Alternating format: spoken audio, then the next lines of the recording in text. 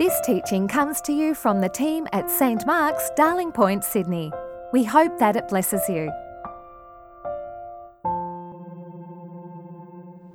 Well, for the last 4 Sundays, we've been looking at the sign coming home for Christmas.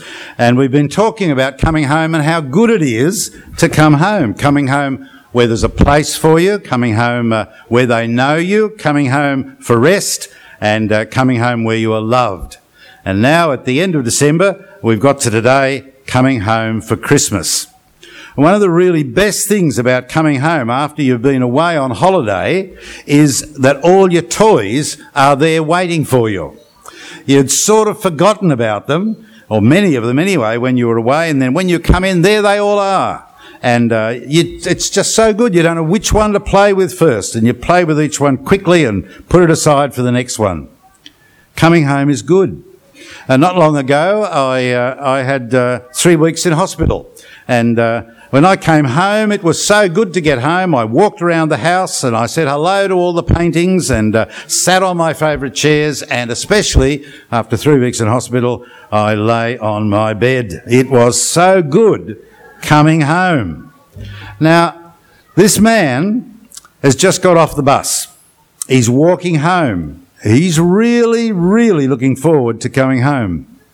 Reminds me of my father, who at the end of World War II, he was in the Air Force, but he had to stay behind, and it was the end of the year, some months after war had finished, when he was finally allowed to go home. And we were living in a country town, and he hadn't been home for 3 years. He could not wait to get home. He was hours and hours on the train from Sydney, and then another hour on the bus, and lastly had to walk to the house. Wasn't quite as far as that house, perhaps, but there it was. And he got home, and it was Christmas Eve. It was like last night. And he was so pleased to come home, but he was so tuckered out. The whole family, of course, as they always did, went to church at midnight on Christmas Eve, and he sat down there, and no surprise, he went straight to sleep and missed most of the service. But he was pleased to come home for Christmas. Now, not everybody was pleased to have to come home. Joseph went home, but he took Mary, and they were not so happy. The government wanted to count everybody and made everyone go to their hometown for the counting. So Joseph had to go from Nazareth, where he now lived, to Bethlehem, where his family had come from, about 120 kilometres. Now, Mary, his wife, went with him, even though her baby was about due. Now, what's more, we don't really know if she had a donkey to ride on. We hope she did, but maybe she had to walk. But either way, it would have been pretty exhausting. Well, they got to Bethlehem, of course, but lots of other Bethlehem people, apparently, now also had left there and were living somewhere else. And so when they came back, there was an enormous crowd. In fact, the place was overcrowded. And Joseph and Mary could find nowhere decent to stay. Looks like all his family had also gone away, because there's none of them to put him up. And the best place they could find was an animal shed. For Joseph and Mary, coming home was not much fun at all, at first. But then Jesus was born. Right there, in the stable. There was no cot, so he was wrapped up and laid in an animal's feed box. God's Son had become a human being, a real person, a baby. It was the first Christmas day, and some shepherds who'd been tipped off came to admire this baby boy, who one day would become the saviour. The wise men came along later. Well, of course, Jesus grew up. First of all, his parents and he were refugees in Egypt for the first year or so of his life. But when it was fairly safe, they returned to Nazareth. And Joseph got on with his trade, his business. He was a carpenter, and that's what Jesus grew up learning from his dad. You know, how old are you? If you've not turned 30 yet, then there was a time when Jesus was the same age that you are now. And so he understands what it's like to be whatever your age is. And as he was growing up, his mum had more babies, and he ended up being the oldest with 4 younger brothers and at least 2 sisters, maybe more.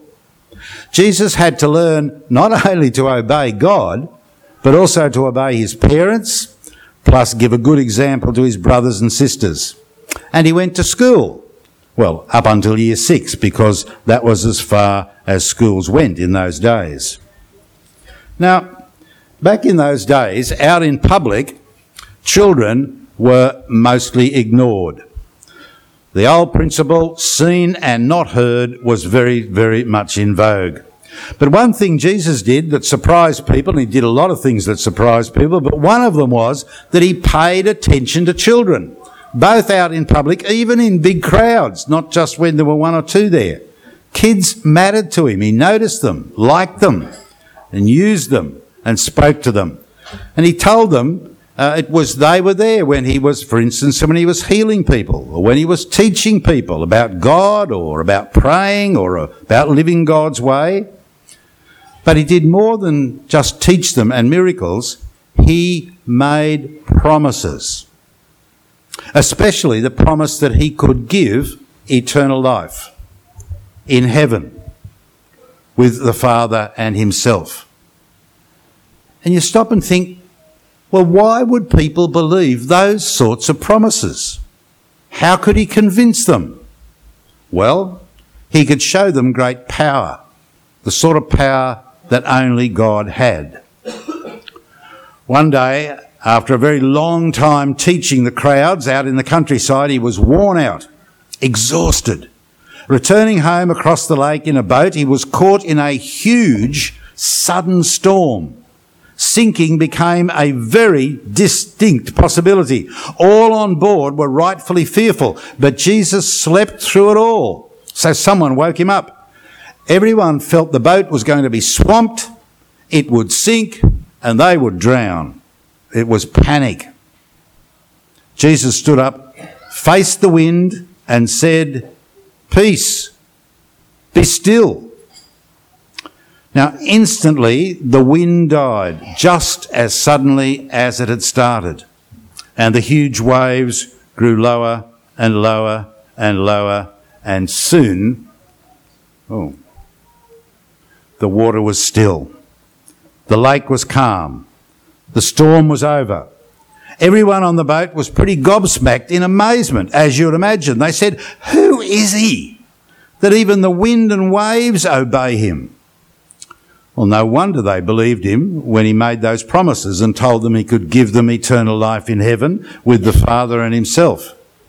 I mean, if he could control a storm, then he must be close to God. So they believed when he said he could give forgiveness and membership in God's family and a place in heaven, things that you would think only God could give. Over and over, he did more of these impossible things, like getting cripples to walk, making a blind man see. So of course they came to believe him. Who would Jesus give all these good things to? Who were the people that he promised them to? Well, it was to everyone that came to him. Everyone. There was even a man named Zacchaeus who had robbed a lot of people a lot of money. And when he came to Jesus and he gave back what he had stolen, he made Jesus his leader from then on. And even this Zacchaeus, with his history, was given eternal life. He came home to Jesus and he got a massive welcome. There was a place for him in heaven. So if you come home to Christ, we come home to rest. Now, every now and then I hear a story of someone who's been away for ages. It's not only a place for everyone, but there's also a welcome for everyone who comes to Jesus. But in this rest, it's like the feeling that this girl has with her father. She feels safe. She feels special. She feels loved. She feels comfortable. She feels wanted. She's interested. Now, this is what Jesus promises to everyone who comes to him, because he's the one who said, "I will give you rest." And coming to Jesus is coming to love.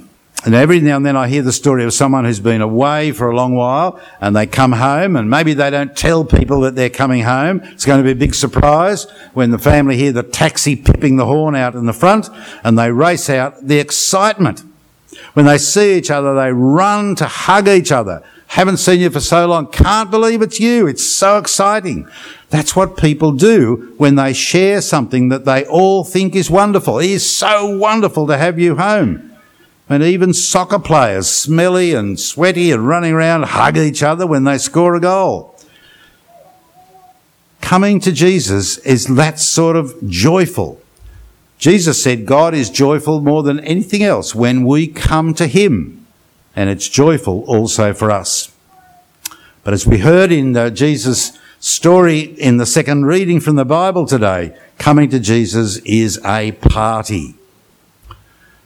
What do you think heaven will be like? When you think of heaven, is party a great feast, the sort of idea that comes to you? A gathering where everyone's heart is glad. When you get there, you hear, well done. Everyone is so delighted they can't stop cheering the Father and Jesus.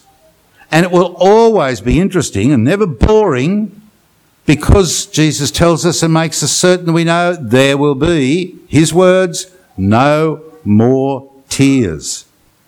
Coming home to Jesus will be a fabulous party. And coming home for Christmas.